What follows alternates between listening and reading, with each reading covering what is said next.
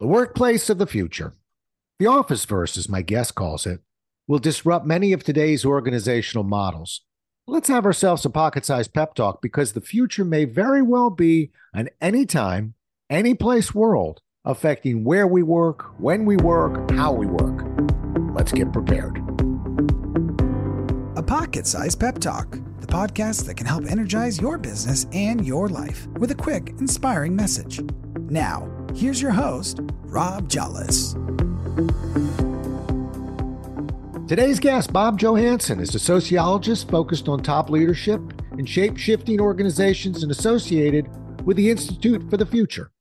Along with his two other fellow authors, his new book, Office Shock, Creating Better Futures for Working and Living, just published back in January of 23, shares how to prepare for the emerging Officeverse. Nice to meet you, Bob, and welcome to the show. Hi, Rob. Great to be with you. Well, it's nice to see you. And I'm looking forward to this topic because, and a hearty congratulations, by the way, for getting this book published with my favorite publisher, Barrett Kohler. Is this your first book with them? No.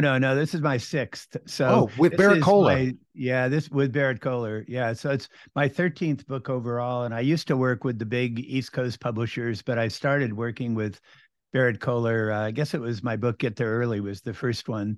But I've done a series of books now, always with the same editor, the founder, Steve Persanti, who is brilliant and is the best editor I've ever had by a factor of 3. Right.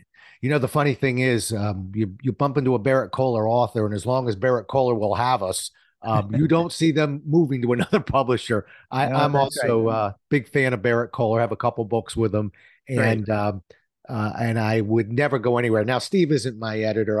Neil Mallett. Neil, yeah, he's great too. So I'm going to call him the best in the universe, but we certainly all know Steve, the founder. Okay, so let's jump on in. One last thing. How is it I've never seen you at a Barrett Kohler retreat? I think it's because I have such an active community through Institute for the Future. We're the longest running futures think tank in the world. We're based in Silicon Valley, and our network extends across the world. So I'm just so connected through that network that it's hard for me to reach out to the Barrett Kohler network of authors, even though I really admire it and it's a great network. I touch base every once in a while, but I'm just stretched in so many ways in the Institute for the Future vortex. Got it. Well, we're going to take that one offline, but I'm going to twist your arm and get you to the next one. But let's jump into that book of yours. Okay, Officeverse. Seems like a sniglet to me. You familiar with the term sniglet, by the way?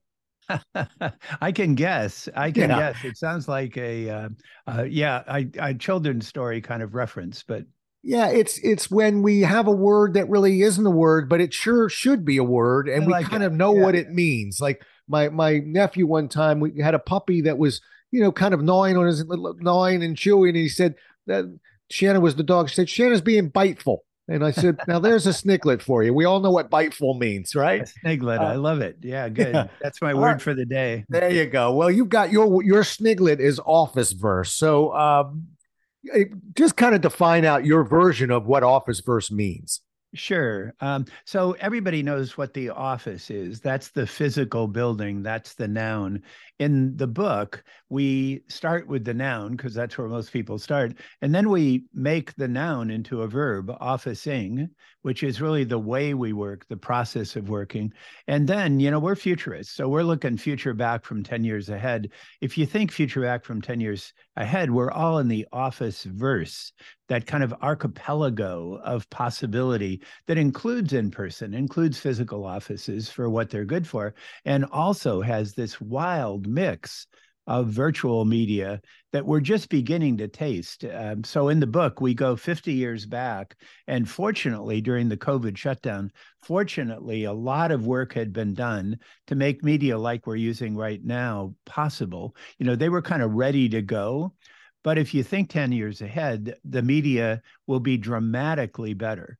And that's what we call the Officeverse. And it isn't just for offices. If we're doing a project now for Walmart, for example, with their world, we call it the retailverse. We work with big manufacturers like Borg Warner and WestRock. We call it the Factoryverse. We work with United Way worldwide. We call it the Communityverse. So it's really, in some sense, it's applying the metaverse, the next generation of the internet, to whatever your world is, your purpose is, your vision is, your mission is. But we actually got kind of tired of the word metaverse. While Right. we were writing the book, there was a variety of companies, our neighbors in Silicon Valley, who were trying to own the world. And I don't think anybody will own the word metaverse, but it just became kind of a tired argument for us. So we coined the new term Officeverse. Well, I think you've got to.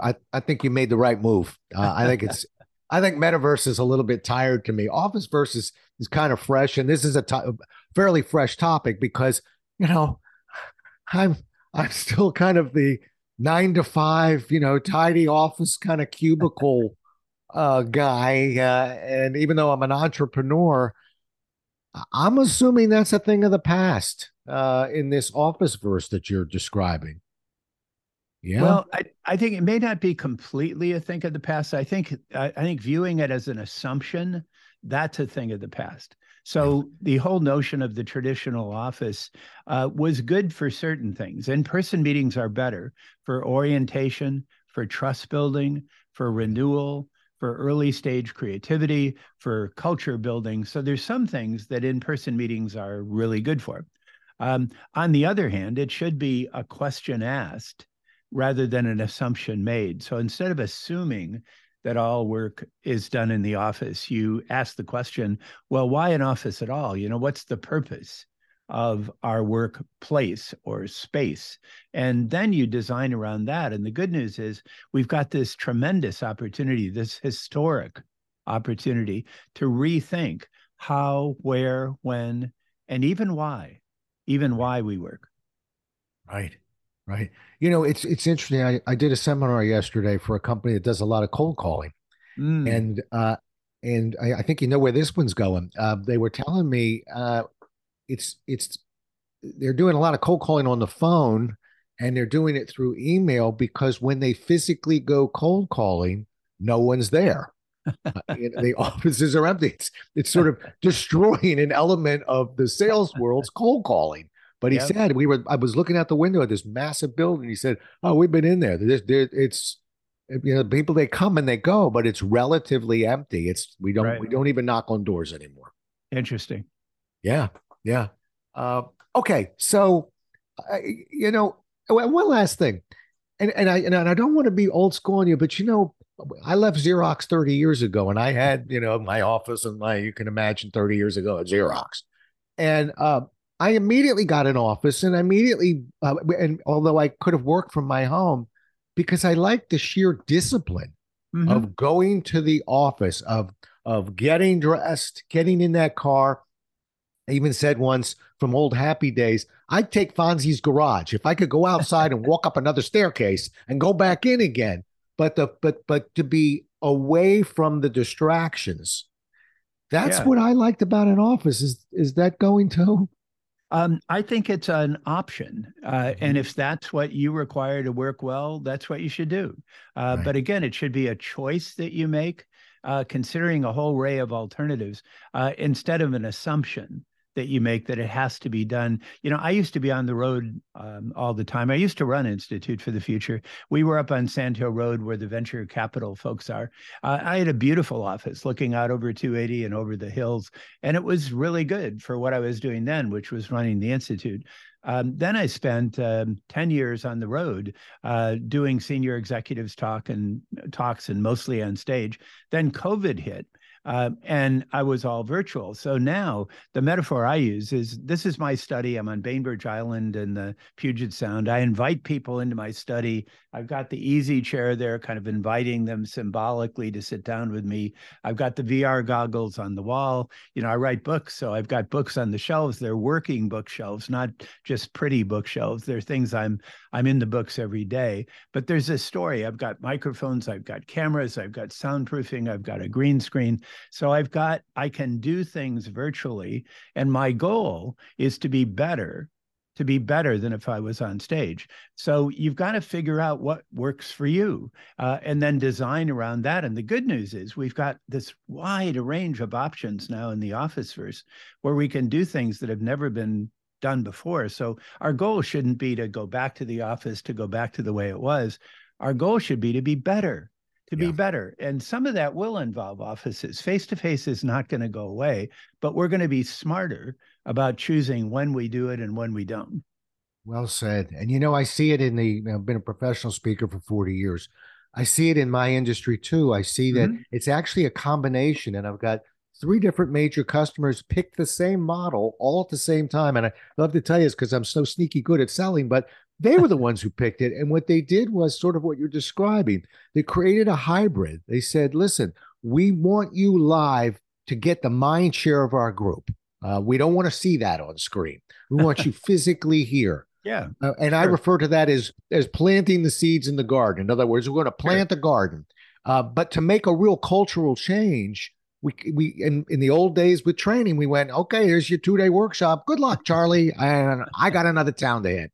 And all of a sudden, I've got companies saying, now we want 25 virtual 1-hour programs weekly, every other week to grow the garden, to make sure that this becomes, we leave the world of training and we make this a cultural shift. And I got to tell you, I'm loving it. Nice. I think that's smart. That's making a smart choice of which medium is good for what. Yeah. Yeah. Because and I'm not being an old timer here. I'm just telling you, it's hard to shift the culture of an organization and get that mind share through a virtual conversation. Yeah, that's really right. And, I'm a sociologist by training. I did my PhD at Northwestern, and I was there when the internet first started. It was called the ARPANET in those days. And the challenge is these virtual media, they're not clean, independent variables where you can say, well, video conferencing is good for this, or smartphones are bad for that. Rather, it's not only the medium, but it's also your skills in using the medium. So when people say, oh, Zoom is awful, what they really mean is some people run bad Zoom meetings. They don't know how to run good Zoom meetings. So it isn't just the medium. It's like people say, oh, PowerPoint is awful. What's awful is bad PowerPoints. So we've got to become skilled. And, I focus on top leaders. Top leaders have to be really good at choosing which medium is good for what. And then when they choose a medium, they've got to be really good at using it. So it isn't just choosing the medium, it's being good at using it. And most of today's leaders, they're really great in person. But when you put them on social media or put them in a Zoom call, they're not so good at all because they haven't learned that medium. Now, the kids have a competitive advantage. They're much better at digital media than we are, particularly gaming media. So, they're going to leapfrog us in the workforce as these young digital natives and what we call the cross reality natives, the XR natives, those 17 or less. Those kids are going to be more ready for the Officeverse than those of us who are older than 27, which is the threshold we put for digital natives. Now, I grew up with the internet, but I didn't experience it as a kid. Yeah, I love what you just said, by the way. It really resonated with me just in terms of, again, from the presenting side of things, of the complaints that people have about PowerPoint. And yet, as you say, and you're absolutely right, the fact that they're just overusing it, they're falling in love with the bells and whistles. Even this Zoom that we're doing, and, like most speakers, I went into, got thrust into virtual. And I'm not telling you I was great the first time, but I was stubborn. I decided, I'm not putting PowerPoint across this whole screen and becoming a postage stamp. I'm going to put it behind my shoulder like I normally do on a stage so I can command the screen. But it was a willingness to experiment. And I'm looking at you right now. Folks, you're listening to him. He's got a professional mic in front of him. He's got a really nice background behind him. It's learning to Zoom the correct way, because how many times have you and I spent time looking up somebody's nostrils? I call it nostril cam, by the way, because the camera is, below them, or, they're trying to, we got to step it up. This isn't going away. One last thing, I'll move off it, but I'm throwing this out. Builders take this, but I'm shocked that builders aren't offering, amongst other things, a virtual room of some sort when they're building, when they're designing a home. It could be the size of a walk-in closet, and I mean a narrow one, but something that's got it, Ethernet to get me directly to that router, Yep. get me a consistent signal, I mean, Yep. good lighting, get good sound. I there, entrepreneurs take that one, but I can't believe we're not doing more of that because this is where we're going. Definitely. So my co-author of the Office Shock book, Joseph Press, is an architect by training. And I think Okay. you're exactly right. We have to design our physical places to do this better and design them better. I don't really like artificial backgrounds because I want to be authentic. I want to bring people into my study. Sometimes artificial backgrounds may be useful, but not for me. So Yeah. I want to really show more of myself and bring people Right. into my world. I think we've just got to get good at designing our physical spaces to allow that to happen. I'm starting to see it in homes now, upscale homes. I'm starting to see it in offices. I do a lot of virtual events. Sometimes I send one of my young colleagues who really wants to be traveling to be in the room. So I'm virtual and that person is in the room. We've done a lot of that with CEO level gatherings now. And what I find is the rooms for that are getting dramatically better. I teach at the Army War College now in Carlisle, and I do it all virtual. I get the new 3-star generals their first week in Washington. They read my books like Office Shock. Then we talk about the future of leadership and strategy. They've got rooms where I can see the generals in the room. They've got voice switch cameras. I'm on a big screen. I may have one of my young colleagues in the room as a bridge, but it's much closer to be able to have an interactive experience instead of just seeing this kind of big image on a screen, showing PowerPoints. I want to be able to interact with them. And Right. 10 years from now, we're going to be surprised, Rob, that the technology will be so much more graceful. And we're just hinting now with this generation of Zoom and of Teams and WebEx and the like. It's going to look crude 10 years from now. Yeah. Oh, I can imagine and I can't imagine it. But yeah, I mean, it's laughable how fast technology is moving. But we just apps that we used 5 years ago that were Mhm. mind blowing to us. When we had the Angry Birds thing and Yeah. all that, and now we're like Yeah. Angry Birds. Well, what was that again? That boom like that. All right, author, get us ready for the future. So, what mindset is most important for people like me when we think about the future of work? So the mindset is to think future back. Most of us are stuck Yeah. in the noisy now. Right. And now that the Army War College calls the VUCA world, volatile, uncertain, complex, and ambiguous, and it's going to get worse. It's going to get worse. So we're stuck in that noisy now. If you want to get out of it, the mindset is to think future back. It's actually easier to think 10 years ahead about the future of work than it is to think about just a year or two ahead. So some of our work has to focus on the now because that's where business gets done. But if you can begin by looking future back, what that helps you develop is the clarity of direction. And what you want, the strategic mindset that works, is be very clear where you're going, very flexible how you get there. The military calls this, and they're ahead of us in business. The military calls this commander's intent. You want to be very clear about direction, but very flexible about execution. It's not command and control anymore. Command and control doesn't work in the VUCA world. You can't just tell people what to do. You have to say instead, I want you to go over there. That's the direction.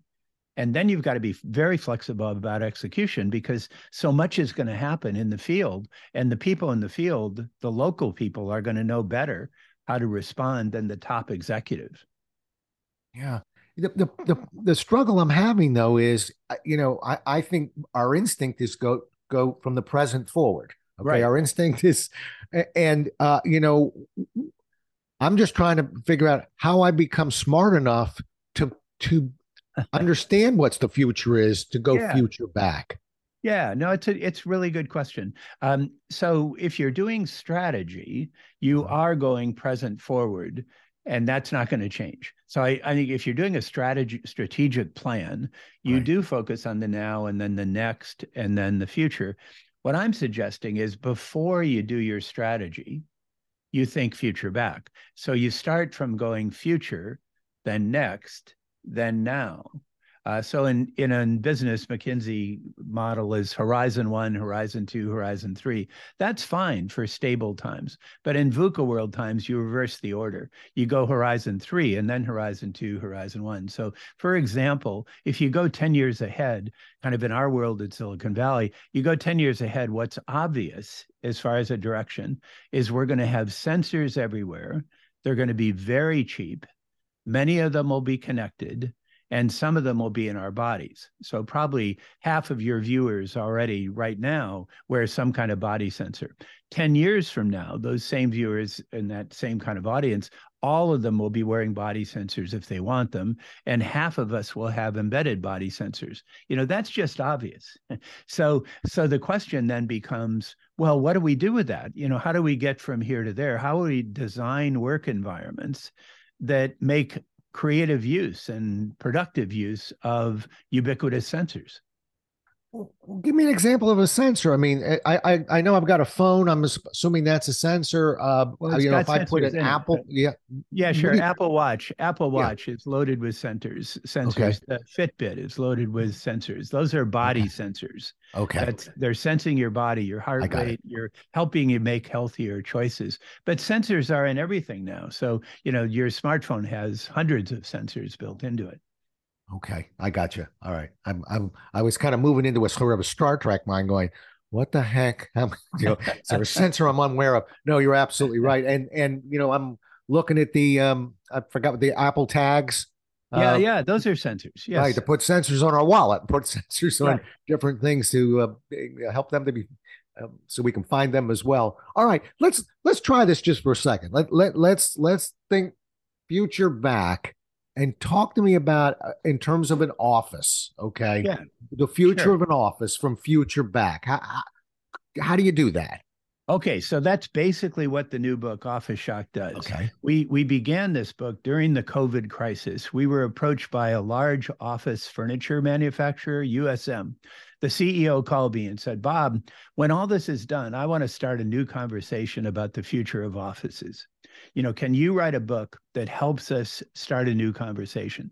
So here's how you do it. What we say is, you want to first ask, why an office at all? So we have 7 spectrums of choice from the future back. And we're not predicting the future. Nobody can do that. But we're saying, here's the direction of change. And here's the 7 spectrums of choice you need to make. So we're not telling you what to do. We're just saying you got to choose. So the first spectrum of choice is purpose. Why an office at all? And the purpose ranges. It's a spectrum. We use a music mixing board metaphor for those of your audience who are on video. The book came out in paperback right away because it's so timely. And there's a music mixing board metaphor. So those of you who are audio only, it's like a music mixing board with sliding scales. So in purpose, it's a sliding scale from individual to collective. And what we suggest in the book is you've got to make 7 choices, and they're in this order. It begins with purpose. Then you say, what outcomes are you seeking? And as futurists, we think the most important outcome over the next decade has to do with climate. So what are the climate impacts you're seeking? Then who do you want to office with? How do you create a climate of belonging, a climate of inclusion, a climate of increased equity? Then we ask, how do you want to be augmented? Because over the next decade, future back, it's obvious that all of us are going to be augmented in some way. The question is how? What can humans do best? What can computers do best? So how do you want to be augmented? Then we get to the time and place spectrum, that spectrum from office buildings to the Officeverse. And then finally, we talk about agility. How do you hold it all together? How can you be essentially corporate athletes to bring this Officeverse together to be productive, to have the kind of impacts that you want to have? So that's how you think about it, future back, as you apply these 7 spectrums of choice. And in the book, we've got a section for individuals, a section for organizations, and a section for policymakers or communities. Yeah. And I think what you're helping me with right now is, I tend to think in black and white. I'm in the office. I'm not in the office. And yet I Right. described a hybrid approach to training that to me is very intelligent. Mhm. And so it's not quite as black and white as all that. And Right. I think what I hear you saying is, we're going to, each person is going to, when we think this out, is going to figure out their own hybrid approach to this. Exactly. Okay. That's exactly right. I think the term hybrid is a temporary term. Mhm. We're going to figure out ways to live in that hybrid office. It's not hybrid and done. It's Right. hybrid as a prototype for what might be. And at the beginning of COVID, people called it the Great Resignation, and then they Right. called it the Great Reset, and now they're calling it quiet quitting. We call it the Great Opportunity. It's the Great Opportunity. And yeah, it's had awful things about it. And yeah, it's been unfair. I'm not at all denying those things, but it's also an opportunity to do it better. It's an opportunity to rethink how we work and even how we live. Yeah, I hear you. Well, I'm not going to hold you up too much longer. I love the conversation. I'm really happy I had an opportunity to interview you. One of the things that's the elephant in the room for me involves interactions. Yes. And those are precious to me. And as a guy who's 30 years as an entrepreneur, it's the one thing that I miss. And Mhm. Zoom's everyone's I heard Zoom fatigue. I really wasn't all that fatigued. I'm still not fatigued by Zoom. Because like you, I set up a very comfortable space. I'm lit it up properly. I've got a mic that I trust and like. So I've sort of worked this through, but I worry about that a little bit. Yeah. Speak to that just for a moment, if you would. Sure, it's reasonable to worry about that, particularly with regard to our kids. But I'm really optimistic about young people if they have hope. So hope is a key variable, and that links to purpose, that links to meaning. But I do think we're going to get much better at doing human interaction through these multimedia mixes. And human communication is not going to go away. We're still going to get together in person for orientation, trust building, and renewal, particularly around food. I do think that's not going to go away. And it's a really good idea to have meals with people. I really like the idea of traveling to see how other people live. I Yeah. think going out of the country is a really good thing for everybody. So I'm concerned that with the more virtual world, we may have less of that, again, particularly for our young people. But what you need to do, I think, once you have the grounding and once you have the relationships, virtual media are really good at maintaining them if you use them correctly. Yeah. But again, we've got to be skilled, and then we have to have media that are adapted well to the purpose and the kind of meaning, the sense of community we want to be building. But I'm really optimistic about that ability if we can figure out how to get young people involved and how to use the technology in a human and a humane way.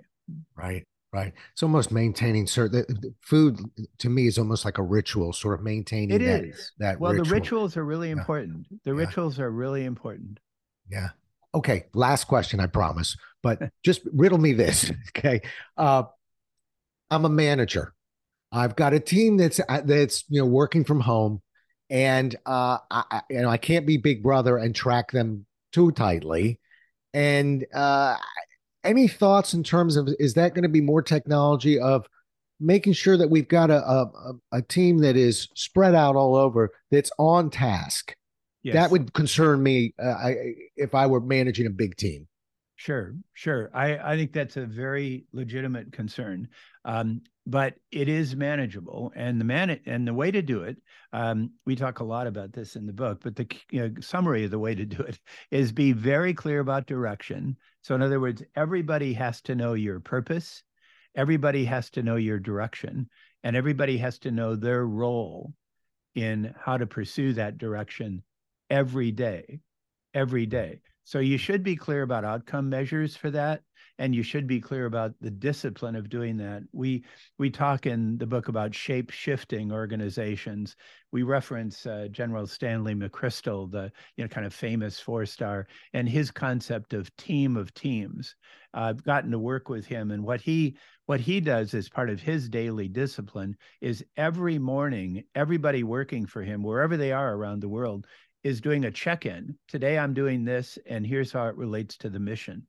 Now you have to figure out how to scale that, and the bigger you are, the harder it is to scale it. But the key is shared values, shared purpose, clarity of direction, and flexibility of execution. And purpose is really important. So purpose-driven people are happier, they're healthier, and they live longer. Purpose-driven organizations perform better. So if you're working virtually, you need to be purpose-driven. You need to have a very clear mission and purpose, and then individuals have to align with that. And then you have to have rituals of check-in and meaningful engagement that allow people to see they are part of that something larger than themselves, and that there is that human connection. So leaders have to be very present in virtual spaces, just constantly sort of touching base without being a nag and figuring out how to do that. But I believe it is possible. The models are getting really good, and the media are getting dramatically better over the next decade. We just have to figure out how to use those media, how to use them much better than we do now. Right. Right. And maybe, in keeping with your thinking, maybe the future is to stop thinking about pinning somebody down to a desk, at their home from 8 to 5, and be clear on tasks and goals, as you say, and allow people to complete their assignment and stop thinking it has to be completed in this box that we're all used to in the past. Exactly. It's not a box anymore. It's a full spectrum. Right. And we get to adapt to that now, but we still have to be accountable. So we just have to figure out a way to do that. Ken Blanchard, who's a fellow Barry Kohler author, he likes to say, catch people doing something well. And, the old-fashioned office, the idea at Hewlett-Packard in the early days was the manager should be able to stand up in the sea of cubicles and see everybody who works for him or her. And it was mostly him in those days. So that's kind of where we were. What Ken says is that instead of focusing on catching people doing something bad, catch people doing something well and build on that. And you can do that through virtual media. Yeah, beautiful. He's Bob Johansen. His book is Office Shock, Creating Better Futures for Working and Living, just recently published. And if you're not getting that book, you're a knucklehead. But you're going to get that book. And I'm assuming, I already know that book is going to be anywhere and everywhere you want to go online. You're going to find that book. And don't forget that on this show, we don't just get the book and read it. We write a nice review on that book, which we're going to do. I am so grateful to have had the opportunity to have you come in here and listen to you and learn from you. How do people get a hold of you? Thank you, Rob. So the Institute's website's the best place to go, and we can flash that at the end. It's Institute for the Future, IFTF.org, because we're a nonprofit. And then there's an Office Shock kind of microsite on the Institute's website. The book's available everywhere now. And I think it's really important to acknowledge my co-authors too. Joseph, I mentioned, the architect, Christine Bullen, is an information systems professor. And I'm a humble sociologist. So those are the three pieces you need: the architecture, the digital connectivity, and the human perspective. That's the way it looks in the future, folks. You got to get them all.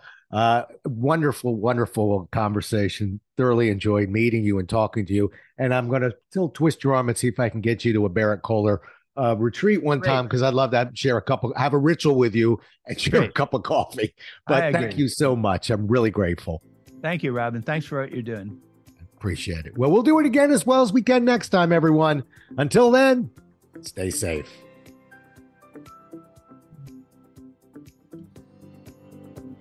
Thanks so much for listening. If you enjoyed today's show, please rate and recommend it on iTunes, Outcast, or wherever you get your podcasts. You can also get more information on this show and Rob at jollis.com.